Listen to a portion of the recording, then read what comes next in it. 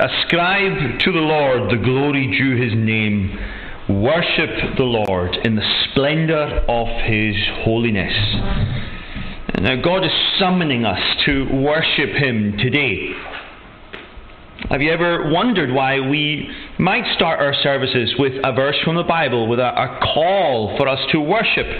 Well, it's a picture of the gospel, where it is God who has the first word. It is God who makes the first move. It's God who calls us to him. And he calls you today. Ascribe to the Lord the glory due his name. Worship him. And so how will we respond? We're going to respond to his word through the singing together to his praise of Psalm 100. These very famous words, the Psalter version of Psalm 100. Whenever I go to a congregation for the first time in a long time, I like to choose this psalm. I feel like it's one of these classics that really lift up our hearts to give God the glory he deserves. And so, all people that on earth do dwell, sing to the Lord with cheerful voice, him serve with mirth, his praise forth tell, come ye before him and rejoice. Let's stand and sing to God's praise.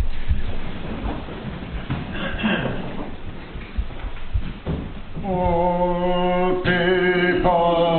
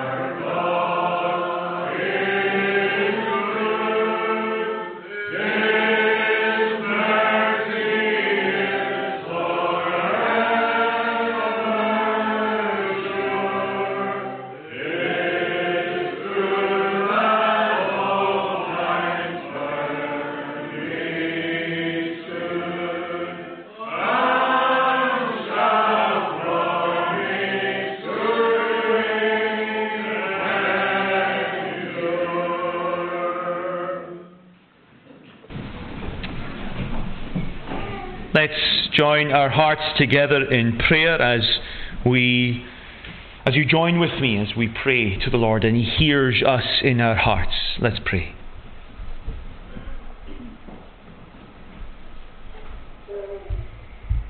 Heavenly Father, we thank you for the words that we just sang as we respond to you calling us to give you the glory you deserve, to hold you as the weighty one, to know that you are worthy of our joy, our singing, you are worthy of our focus and our attention, you are worthy of our praise.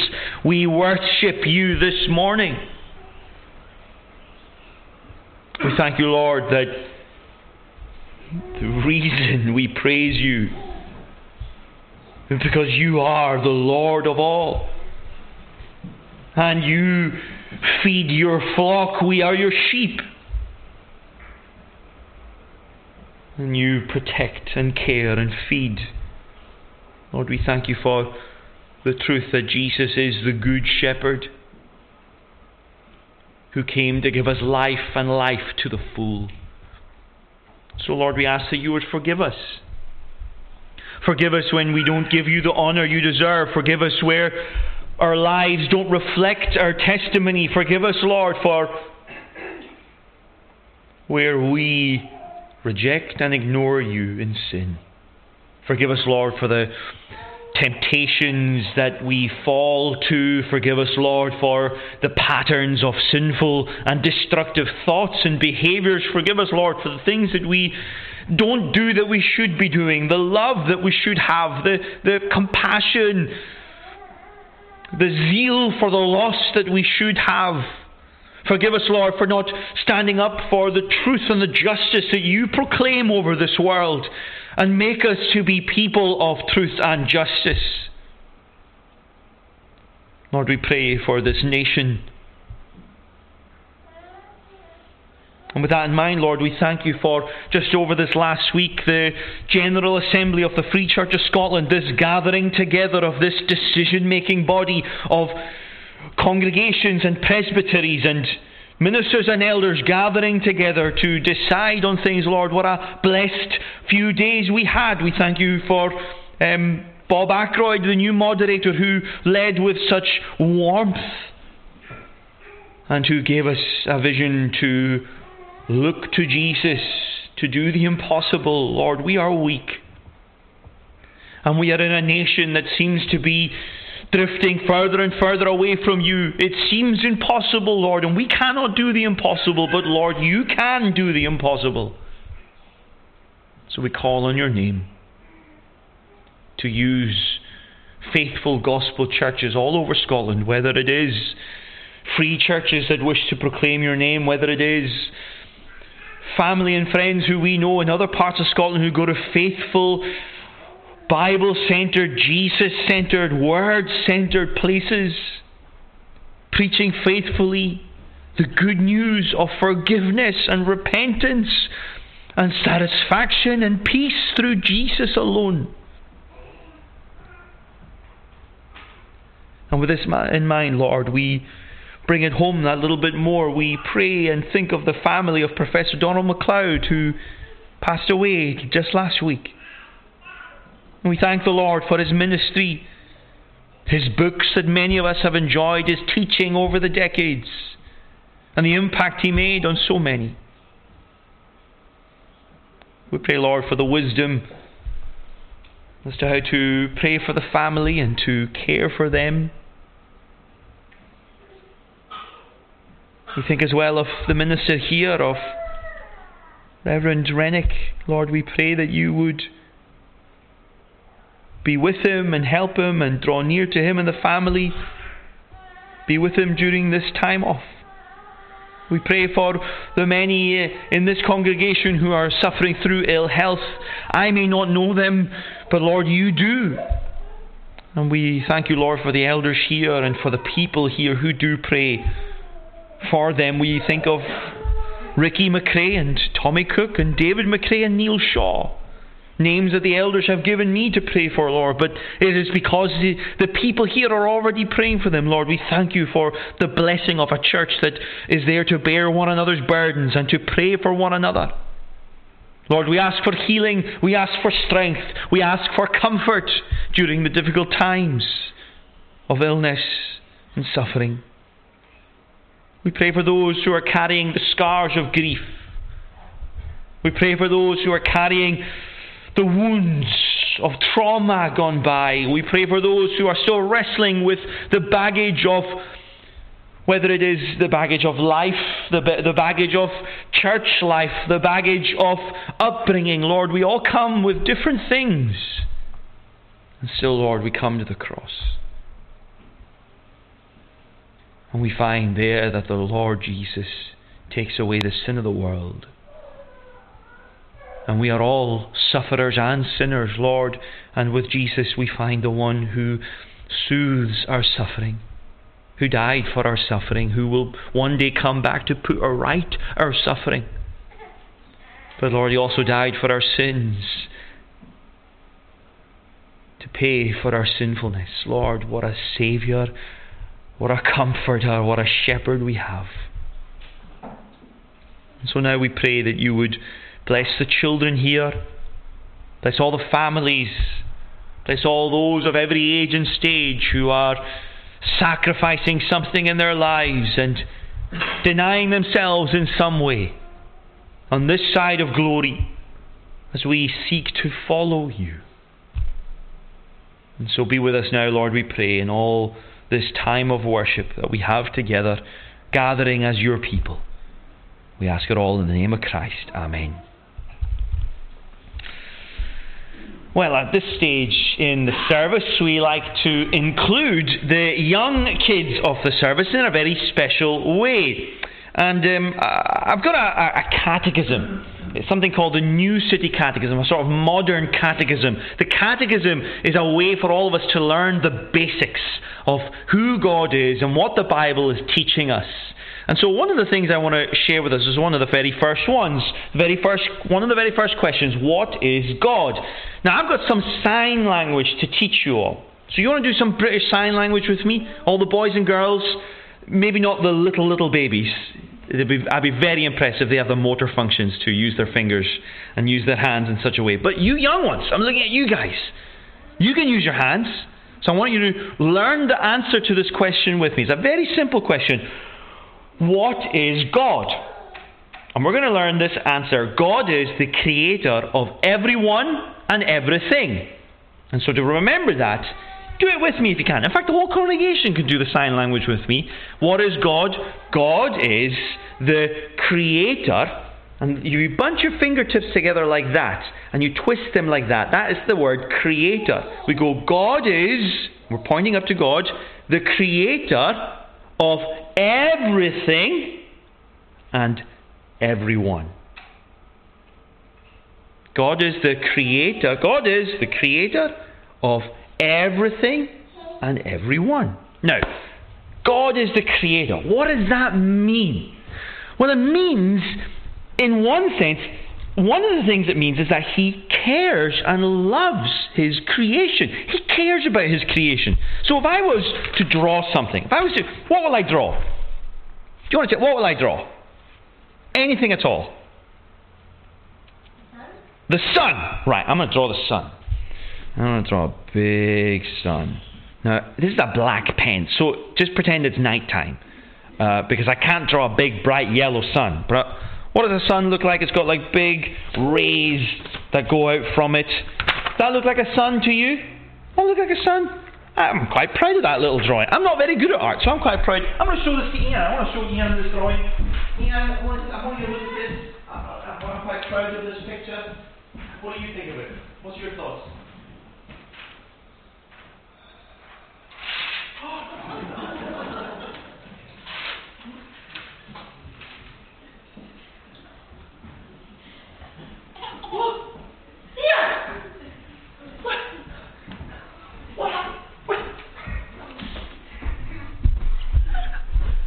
For anyone watching online, Ian just ripped my picture.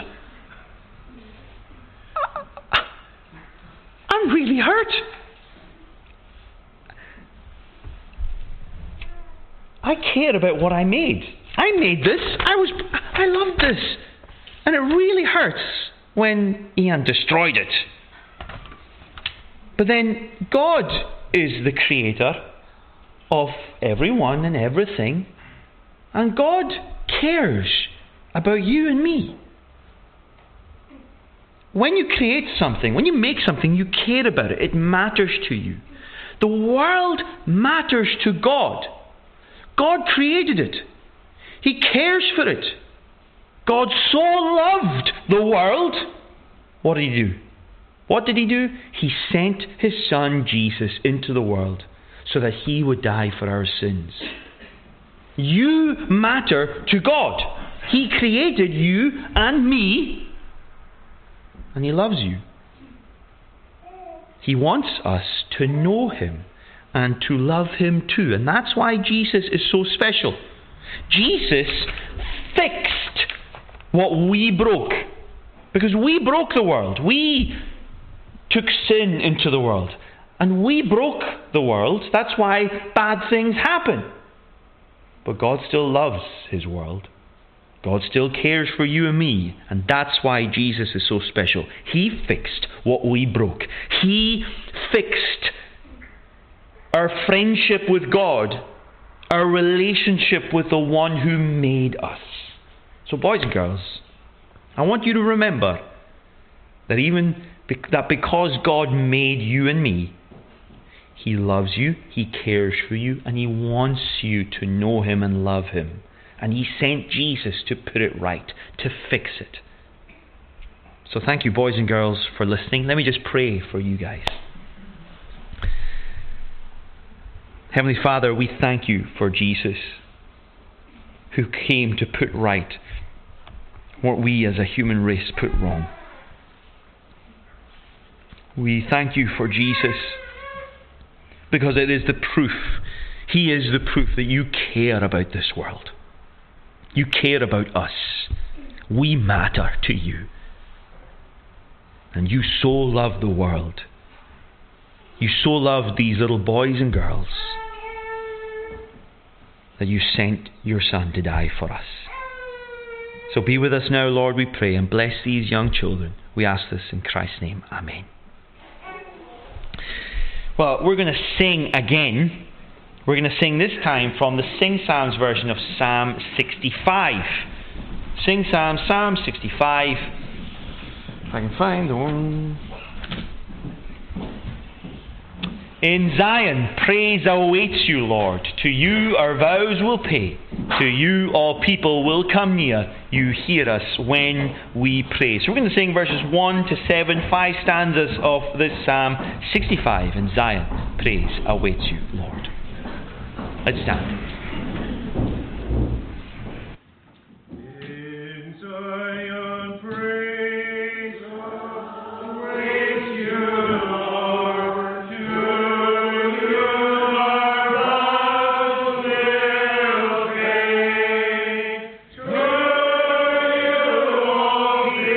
To you all people will come near. You hear us when we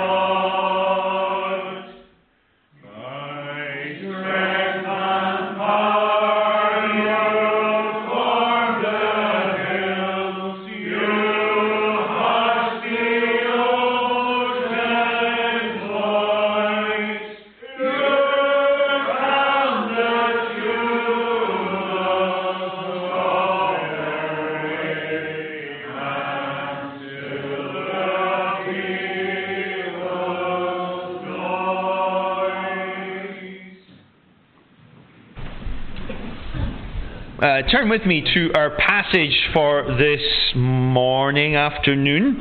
And we're going to be reading from Mark and chapter 5 and focusing on that this morning.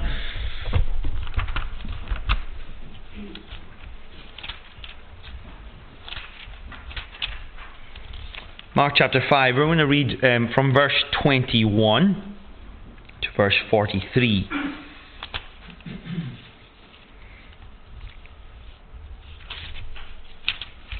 Let's read together. Read with me God's word in your heart. And when Jesus had crossed again in the boat to the other side, a great crowd gathered around him, and he was beside the sea. Then came one of the rulers of the synagogue, Jairus by name, and seeing him, he fell at his feet and implored him earnestly, saying, "My little daughter is at the point of death. Come and lay your hands on her, so that she may be made well and live." And he went with him. And a great crowd followed him and thronged about him. And there was a woman who had had a discharge of blood for 12 years, and who had suffered much under many physicians, and had spent all that she had, and was no better, but rather grew worse. She had heard the reports about Jesus, and came up behind him in the crowd, and touched his garment. For she said, "If I touch even his garments, I will be made well." And immediately the flow of blood dried up, and she felt in her body that she was healed of her disease. And Jesus, perceiving in himself that power had gone out from him, immediately turned about in the crowd and said, "Who touched my garments?" And his disciples said to him, "You see the crowd pressing around you, and yet you say, 'Who touched me?'" And he looked around to see who had done it. But the woman, knowing what had happened to her, came in fear and trembling, and fell down before him, and told him the whole truth. And he said to her, "Daughter, your faith has made you well. Go in peace and be healed of your disease." While he was still speaking, there came from the ruler's house some who said, "Your daughter is dead. Why trouble the teacher any further?" But overhearing what they said, Jesus said to the ruler of the synagogue, "Do not fear, only believe." And he allowed no one to follow him except Peter and James and John, the brother of James. And they came to the house of the ruler of the synagogue, and Jesus saw a commotion, people weeping and wailing loudly. And when he had entered, he said to them, Why are you making a commotion and weeping? The child is not dead, but sleeping." And they laughed at him.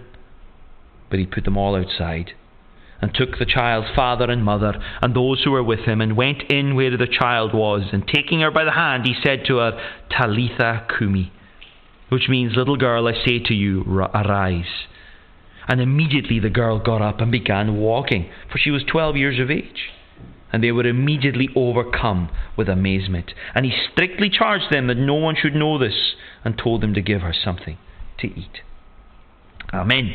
And may the God bless to us the reading of his word, which we'll come again and look at together in just a few short moments. We're going to sing again, this time from Sing Psalms, Psalm 51.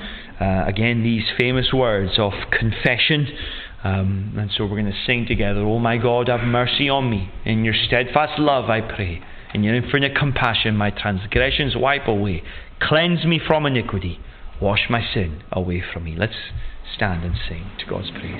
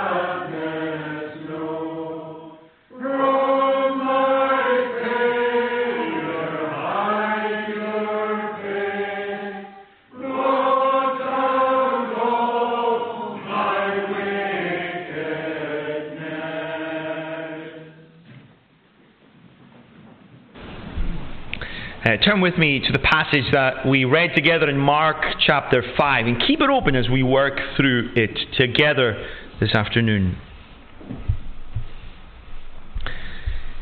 His daughter is dying. I think that's all I need to say to impress upon us the fear of this moment. His daughter's dying. Now, perhaps that's something you've been through. Or perhaps it's your worst nightmare. But all of us can surely imagine the gravity of this situation and sympathize with this father. His daughter is dying, and he falls to the ground in front of Jesus. Please, Jesus, please, come quick. This is a chapter, actually, of hopeless situations. If you read through Mark chapter 5, it begins with the demon-possessed man, the one called Legion. And we're going to see it multiple times this afternoon in this passage. But if you remember anything from today, remember this simple phrase. When Jesus comes up against hopelessness, Jesus wins. Mark's goal in this section is to demonstrate that Jesus is God's King with real authority, and he wants to draw the reader to respond to this King by having faith in him, by trusting in him, which means we're going to look at a couple of different headings with a couple of different questions. And the first question is this: do you recognize the King who has the authority over sickness and death? And so after Jairus' pleading, we read that Jesus went with him. The man came, implored with him, "Come," and Jesus went with him. Verse 24. And a large crowd, a great crowd it says, followed him and thronged about him. Now, lots of people want a piece of Jesus, and lots of people are interested all of a sudden in this story of what's going on. He's off to help this dying girl. We want to see this. But here appears another key person in this story, because Jesus meets a second hopeless case. A woman who had had a discharge of blood for 12 years. She's had a menstrual hemorrhage for 12 years. Obviously there's pain and discomfort, but for 12 years? This is a chronic, life-limiting disease. And if this was somebody's situation now, that would be difficult enough. In the here and now, we can understand medically and socially, this is hard. That is greatly uncomfortable and limiting in certain ways. But back then, not only were the medical achievements of humanity not at a time and place where they could help her to enough of a degree, medically it was extremely hard to live with, but that's actually not even probably the worst part of it. Because in that culture then, menstrual bleeding was considered to make somebody ceremonially and temporarily unclean. The blood, whether it's discharged from any part of the body, if, for example, in Leviticus, if there were skin sores that were producing blood and oozing out blood or pus, that itself as well had this element of, it was symbolic of sin's impact on our life and oozing out of us. And so whenever anything medically went wrong with a person and there was blood or pus or whatever it might be, they were considered ceremonially unclean. It was a symbolism of sinfulness and the reality of it. It was meant to be a temporary picture. But such is the brokenness of this world, such is the sin impact on humanity as a race. Some of us will suffer more than others in a variety of different ways. And so here she was ceremonially and not even temporarily unclean. She was unclean for 12 years. Forbidden from entering into worship. Forbidden from being touched by someone else, because then they would become considered unclean. This is just a symbolic way to really impress upon that culture then how sin comes out from inside of us and impacts other people and infects life around us. So this sense of by the touch others would become unclean, it's just a symbolic way to say your sin that comes out of you impacts other people. But to really dig in how that spiritual reality is a real reality, God allowed for a part of the world's history that ceremonially you would be considered unclean if there was blood. And so, as well as suffering the physical suffering and distress, for the last 12 years, it's as if this woman's life has been one of taboo and stigma. Cut off from community, cut off from friendship, cut off from fellowship. Now, chronic illness is bad enough. But if something has happened to you, or is happening to you, whether it's your fault or whether you're a victim of it, the stigma and the taboo that reflects just how sin works. When sin comes knocking at your door, whether you've done it or it's been done to you, this is meant to be a hard, lived out picture of just what happens. Because people look at you with taboo and stigma. People look at you differently when sin has either been a very obvious part of your life or you have suffered at the hands of something that you're innocent of. She didn't do anything that caused this 12-year issue. It was happening to her. And yet there was stigma.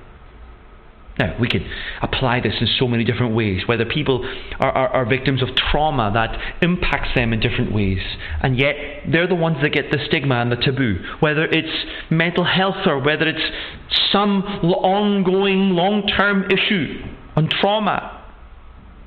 People live with the impact of sin. But this story is meant to be something that speaks to you. Because add in the dimension of stigma and taboo and distance and being cut off, where the people you love are the ones who want to keep their distance from you. Whatever is causing that, whatever is causing people to keep their distance from you, this is the kind of situation she was in. This is one of the reasons why the Lord allows her to be in this situation. Because He's going to tell her something, He's going to tell us something this morning. The other element of this story is that she's penniless. She has spent everything trying to find a cure. For 12 years, moving from one doctor to the next, from medical remedies to home remedies to whatever. She's tried it all. She's gone into every different type of community, trying to find a place to be, trying to find something to help. Maybe this time it'll work, maybe this time. Nothing has worked. She has grown worse, more isolated. This woman has a problem that seemingly no one can help with. And that makes verse 27 all the more dramatic. She thinks, probably superstitiously, if I even touch His garment, I will be made well. And she does touch Him. End of verse 7. And immediately the bleeding stops. She feels it in her immediately. She knows instantly and free from this chronic illness. I'm free and healed from this thing I've been carrying for 12 years. Imagine how she felt. Years and years of chasing something to heal her. And the very second she reaches out to Jesus. She is cured and made whole. She's gone from hopeless and helpless, from whatever community she tried, from every remedy she tried, to healed and restored in a moment. And yet the scene then changes. Jesus perceives that the power, verse 30, in him had gone out of him. And inquiring further, she eventually comes forward trembling in fear. Now, notice there, first of all, the self-perception and the control of Jesus. His disciples point out that the crowd has been pressing in, thronging in against him. Lots of people have touched you, Jesus. What are you on about? But Jesus knows exactly what's happened. He's saying it out loud because he wants the person who he has just healed to come and speak to him. He wants to speak to them. He wants her to come forward. And so imagine, as he says this out loud, who touched my garments? What's going through her head? She's become accustomed to a life of shame, unclean and avoided. And now, having tried, with the weakness of her understanding, with the confusion of how much she understands about Jesus at this stage, and it's not a lot, with all the superstition that's sort of mixed in with how she's approaching Jesus. She's not approaching him perfectly, but it's more than enough. Because having tried to discreetly and anonymously reaching out to someone who she knows to be a healer and a holy man, that very same man is now looking for her. She's confused. She's tried. Imagine yourself, looking for answers, and you can't bear to come to church. You might be online listening to this or watching this back at some point. You might be thinking, I can't go to that place. I can't be around these people. And so you're either in the privacy of your own home, your spouse doesn't even know, your children know, you're looking and reading the Bible for yourself, wanting to meet Jesus, wanting just to discreetly and quietly, just sort of, Jesus, talk to me maybe a little. You're watching online being like, Jesus, do you have something for me? And you're confused about the whole makeup of everything, but you know there's something about Jesus. And now he's looking for her. He's looking for her. That'll wake up anyone who's falling asleep. He's looking for her. And she falls down in fear. Now maybe she's expecting to experience anger and rebuke and admonishment. She has suffered stigma at the hands of many. How dare you? How dare you touch me? I'm a holy man. How dare you come near me? You're a sinner. You're unclean. You're disgusting.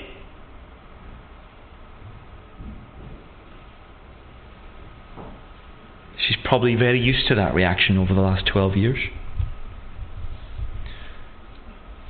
And sadly, probably from a lot of people who call themselves followers of God, who were, in one sense, at that time of church history, trying to do what the Word of God commanded them, which was to live out the picture and the symbolism of uncleanness, because that's the reality of sin. They were also trying to walk through faithfully the messiness of this world. And sadly, because of the reality of sin, she felt the brunt of it. What's the answer? She's not going to find the answer in the church, in the people of God. They don't have the answer. They're trying to themselves figure it out and stay clean and relate rightly with God. The answer is God's promised Messiah. The answer is Jesus. And so imagine her relief and the joy when the very first word she hears is daughter. his response to her is immediately full of kindness and compassion, full of dignity and generosity. Daughter, your faith has made you well. Go in peace and be healed of your disease. Because when Jesus comes up against our hopelessness, Jesus wins. But remember the little girl. There's been a delay. And now there's a sting in the tail. And the news comes through, verse 35, while he was still speaking, caring and loving for this woman facing the long-term impact of the consequences of sin on this world, which is just the suffering of sickness. Then comes the sting of death. While he was still speaking, there came from the ruler's house some who said, your daughter is dead. Why trouble the teacher any further? Now we all know the feeling of when you're in a rush and the people that you're with insist on stopping and talking. If you're young here and your parents bump into someone they know, you're in the shop for another half hour and it's a pain. I once missed the start of a Rangers game because my cousin insisted on stopping for a Burger King first, and we missed the train, the subway that was going to take us to Iver. We were all so angry with him, because wherever you need to go, if you need to get somewhere for a certain time, if there's a time pressure issue, it's so irritating when you get delayed. Now for Jairus, this is way more than irritation. The delay is utterly devastating. His daughter has died. So what Jesus says next would be deeply cruel if you or I said it to someone who is just right now grieving. Verse 36, he said to the ruler, do not fear, only believe. And then reaching the house, he says to the people who are grieving, why are you making a commotion and weeping? The child is not dead, but sleeping. Now, if any one of us, here's a rule of thumb. If somebody you know has just suffered a loss, don't say that. I think that's pretty clear. If any one of us said something like that, we'd all be asked to leave. And it's no wonder the people laughed. They're not laughing because they think he's made a joke. They're laughing with scorn. How dare you? Who do you think you are? But Jesus isn't like you or me. Because when Jesus comes up against hopelessness, Jesus wins. Even faced with death itself, Jesus wins. Verse 40. He put them all outside and took the child's father and mother and those who were with him and went in where the child was. And taking her by the hand, he said to her, Talitha Kumi, which means, little girl, I say to you, arise. And immediately the girl got up and began walking, for she was 12 years of age. Immediately. This is how much authority Jesus, as the King, the Messiah, has. When he speaks, the winds and the wave obey. When he speaks, the demons leave. When he speaks, the dead get up. Not even death can hold us back from responding to his words, which is a good thing, because if we are dead in our sins, the reason we might become Christians aren't because we're better at listening than other dead people. We're not good at listening. If you're dead in your sins, you're dead. It needs the miraculous power of the voice of Jesus speaking through his word, brought to you by the Holy Spirit to quicken your soul, your hard heart from death to life. You need his power to make you alive. And all this because, once again, Jesus is the King with authority. In chapter 4, he's the king with authority over nature, able to calm the storm. In the beginning of chapter 5, he's the king with the authority to cast out demons. In just the verses before this, he has the authority to remove sickness and the impact and the consequences of illness and sickness and disease and trauma, and he can bring healing into our beings. And now he has authority over death itself. And so, here comes the second question. If the first question I asked was, do you recognize the king with authority over sickness and death? Do you see him in these stories, recognizing he has authority, he's doing something we can't do? The second question is, how are you going to respond? Do you respond to the king with faith and not fear? Because we're being drawn in this passage to do more than just recognize this. We're being drawn to respond with faith, not fear. Because we see the clues. We see that there was fear in the woman's trembling response to Jesus. And obviously Jairus was afraid of the worst. And those fears were confirmed. And perhaps fear is something that continues to sneak up on you and grip you. And to be honest, in this chapter, and it's part of the story of Legion as well, the fear of the villagers who responded by saying, "Go away, Jesus." They didn't respond with faith. The man responded with faith. They responded with fear. And we see fear still pressing through. And he says to Jairus, don't fear. So fear is a response that people have. Now, in this chapter, fear is natural and it's right.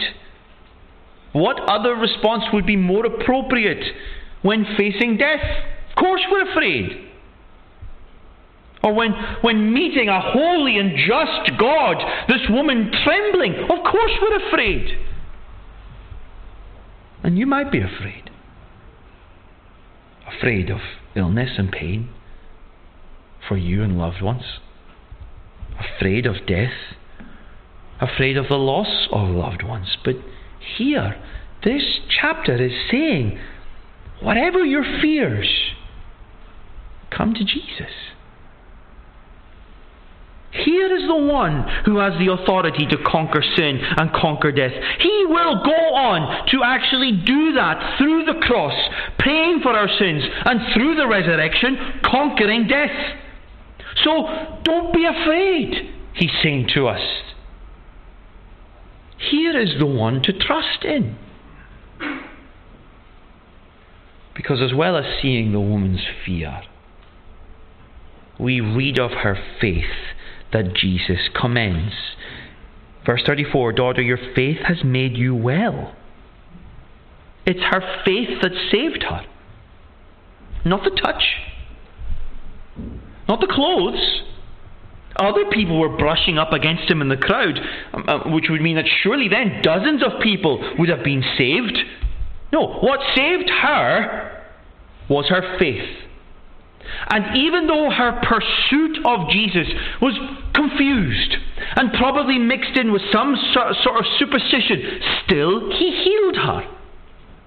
Her faith, as flawed as it was, as small as it was, as weak as it was genuine.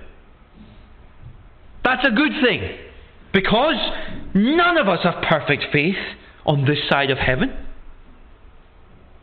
All of us have flawed, weak faith to some degree, mixed in with some confusion. Not one of us is a perfect theologian who understands rightly, has a right understanding perfectly of the knowledge of God. We don't. We're all flawed to some degree in our prisms of faith. And yet, although her faith was genuine, Jesus didn't want her to believe that her superstition played a role. He calls her to come forward. He doesn't leave her confused and leave her just to go away sort of well. He wants her to be saved and to understand that her faith to come to him in the first place has saved, not only brought healing, has saved her soul. He says to her, your faith has made you well. Go in peace. He's not wearing some special, powerful cloak. It's just that her simple faith was in the right person. The powerful, special Jesus. And he doesn't want her to hold on to the superstitions. He doesn't want her to stay confused in her faith. He wants her to grow in her faith. So, come. Trust in Jesus with all the baggage and all the confusion and how little you might understand. That's okay. As long as you know, as weak as it might be, Jesus is the only one who can help me. He's the only one who can take away my sin and bring healing to my life and ultimately heal me through heaven and to make everything right. He's the only one. Whatever else you understand, whatever else you don't understand, however many questions and doubts you might have, as long as your faith is in Jesus, amen. Go. Your faith has made you well. Trust in that. Have assurance in that.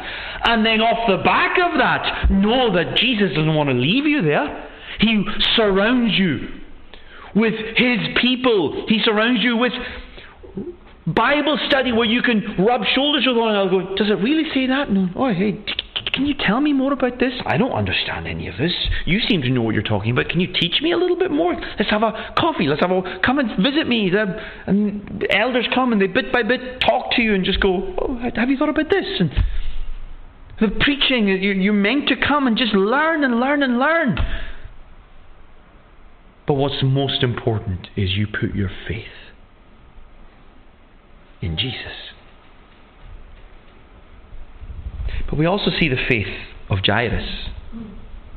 Enough faith to go and find Jesus in the first place, but also enough faith to hear those impossible words. Don't be afraid. Do not fear. Only believe. And he does. So maybe this woman is a picture of someone who has had deep trauma and the impact of long-term sin, whether it's been done by her or done to her. She is a picture of someone who has just been gripped by sin and its impact and sinfulness for many, many, many years. And she's come with all that baggage, all that problem, and she's found healing in Jesus. Jairus is maybe a picture of those of us who have been following Jesus for some time, and all of a sudden, and we have enough faith to go to Him. We've gone to Him already, but then the worst things happen. The things that we're most afraid of in this life happen. This deep suffering and pain happens. And when Jesus talks to you again, how will we respond? He responded with faith. Even though he says to her in the face of his dead daughter, don't fear. Trust me. Believe in me. He does. He brings him back to the house. The girl is raised to life. She's 12. 12 years old. Those 12 years where Jairus watched his daughter grow and grow, but then get ill and lose her.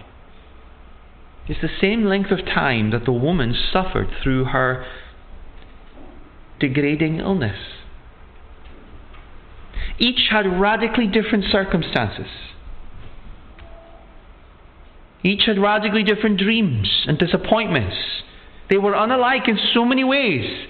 This father who lost his little girl who he'd had for 12 years. This woman who had suffered for so long for these 12 years. Yet despite their differences, despite the different journeys they were on in life, both travelled the same 12-year road of ups and downs.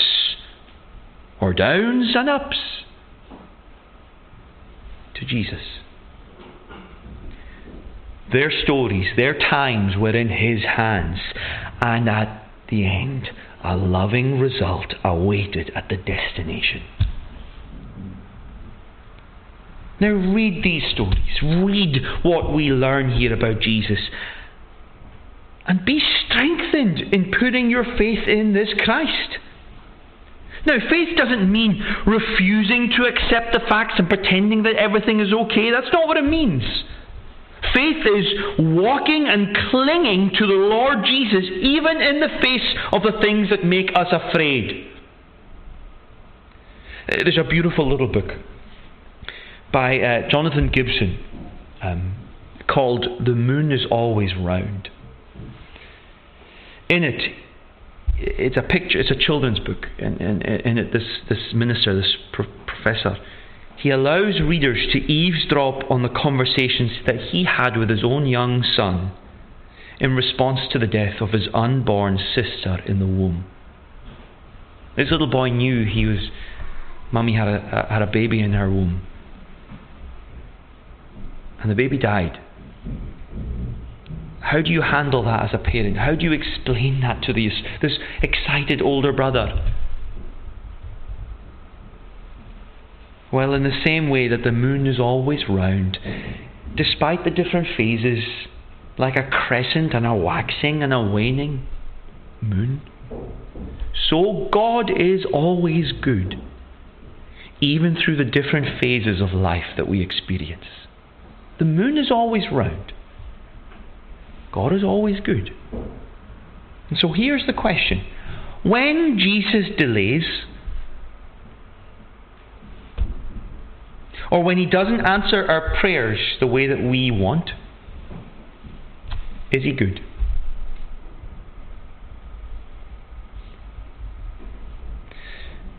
Because his delay here shatters our expectation of what Jesus wants for us and what's ultimately good and best for us.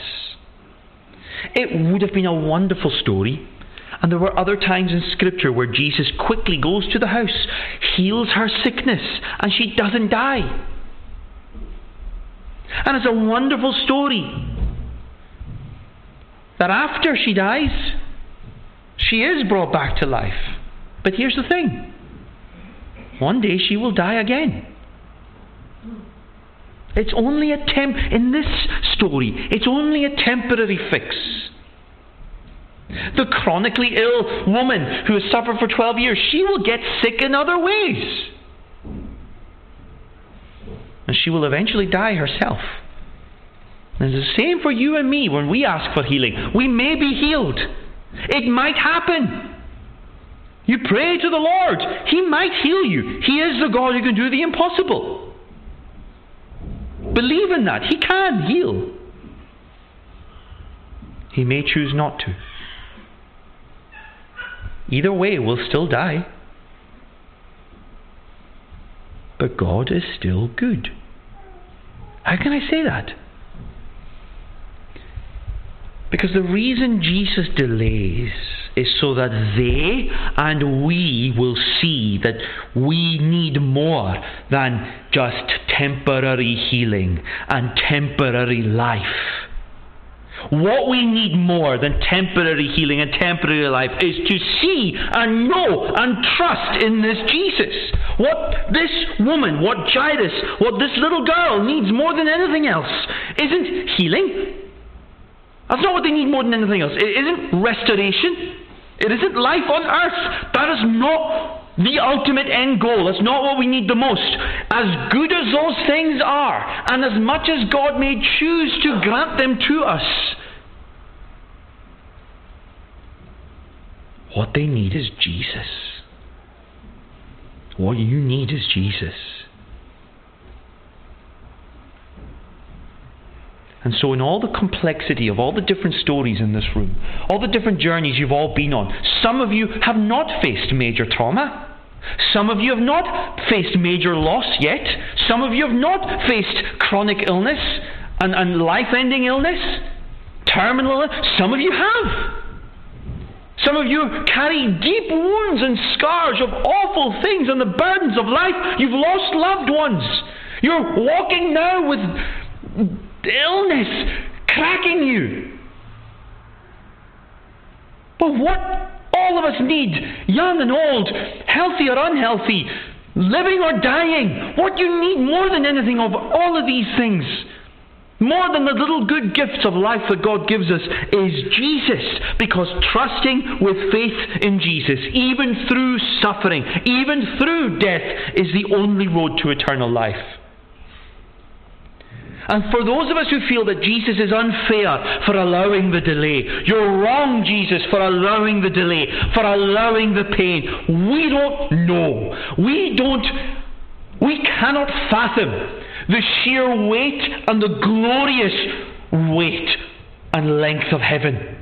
We can't comprehend it. We're so fixated, we're so caught up. We can't help it, in one respect, with the here and now. This is just life as we know it. We cannot comprehend the infinity and the eternity and the glory of heaven.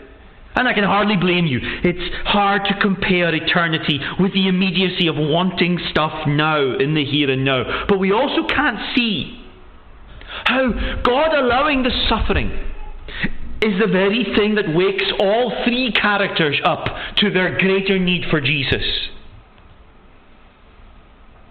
That doesn't make suffering good, but it shows how God can use the reality of suffering for good. Because they're not the only characters who exist in this chapter. There's a whole crowd of people. But for all the attention, for all the pressing in on Jesus, for all the crowding around him, they didn't trust in Jesus. Many people in this story aren't saved. But those three were. I hope the little girl was. So even as we feel the real pain of life in a fallen and broken world, we grieve. But we do so as those with hope. Hope in a King who will one day usher in his glorious kingdom forever. And that's a place where there will be no more crying, no more pain. Every tear will be wiped away. We will meet again with those who have gone before us. But this chapter calls us to respond in faith, in Jesus. Trust him. Throw yourself down at his feet, asking for his forgiveness, asking to be healed, asking to be made clean, asking to be made alive, made new, to be born again. A second chance upon second chances. Don't be afraid of what this world can throw at you. Don't be afraid of the worst things. Don't be afraid of the deepest of losses. Because if you trust in Jesus, those losses will one day be overturned. He is the good and kind King. And so believe in him. Those of you who don't yet know him, take that step, putting your faith in Christ. Even as confused as you are, even if you've got loads of questions. I've just brought up the topic of why does God allow suffering. All of us are going to have lots of, it's going to be one of the first questions we ask of Jesus when we see him in glory. Why, Lord? What about this? What about this? We all have questions and doubts. Even those of us who've been following Jesus for decades. But in all the complexity of faith, big or small, bring it to the feet of the one who is strong. And so will you join with me now as I pray in the quietness of your heart. Lord, I confess that when I see your power and holiness, I often feel afraid because of my many sins against you. And we say together, I pray, I'm sorry. And I ask for your forgiveness through what Christ has done in giving his life for me, to give me eternal life. I turn to him now in faith. I pray that you will help me follow him now. Follow the King. And all the days of my life, help me follow. In the name of Jesus we pray. Amen. We're going to end singing from Psalm 24, the Psalm of the King coming. And so we're going to sing, "Ye gates, lift up your heads on high, ye doors that last for aye, be lifted up, that so the King of glory enter may." This is to the tune St. George's Edinburgh, and I believe we're going to be doing at the end section that is traditionally done, where we sing Hallelujah, Hallelujah, Hallelujah, Amen and Amen. Hallelujah is it's in the Latin, but it's from the Hebrew Hallelujah, which just means to give praise to God. And Amen means let this be, so let it be. Lord, may this come to pass. What we've prayed for, what we've asking for, the King to come in His glory, may it be. And so let's stand and sing to God's praise.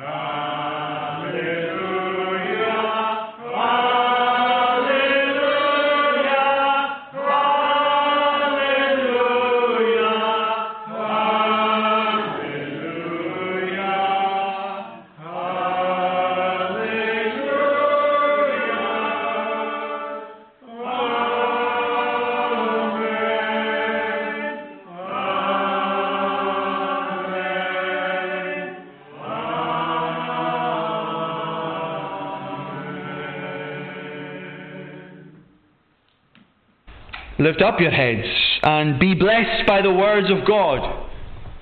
Now may the grace of the Lord Jesus Christ and the love of God and the fellowship of the Holy Spirit be with us all now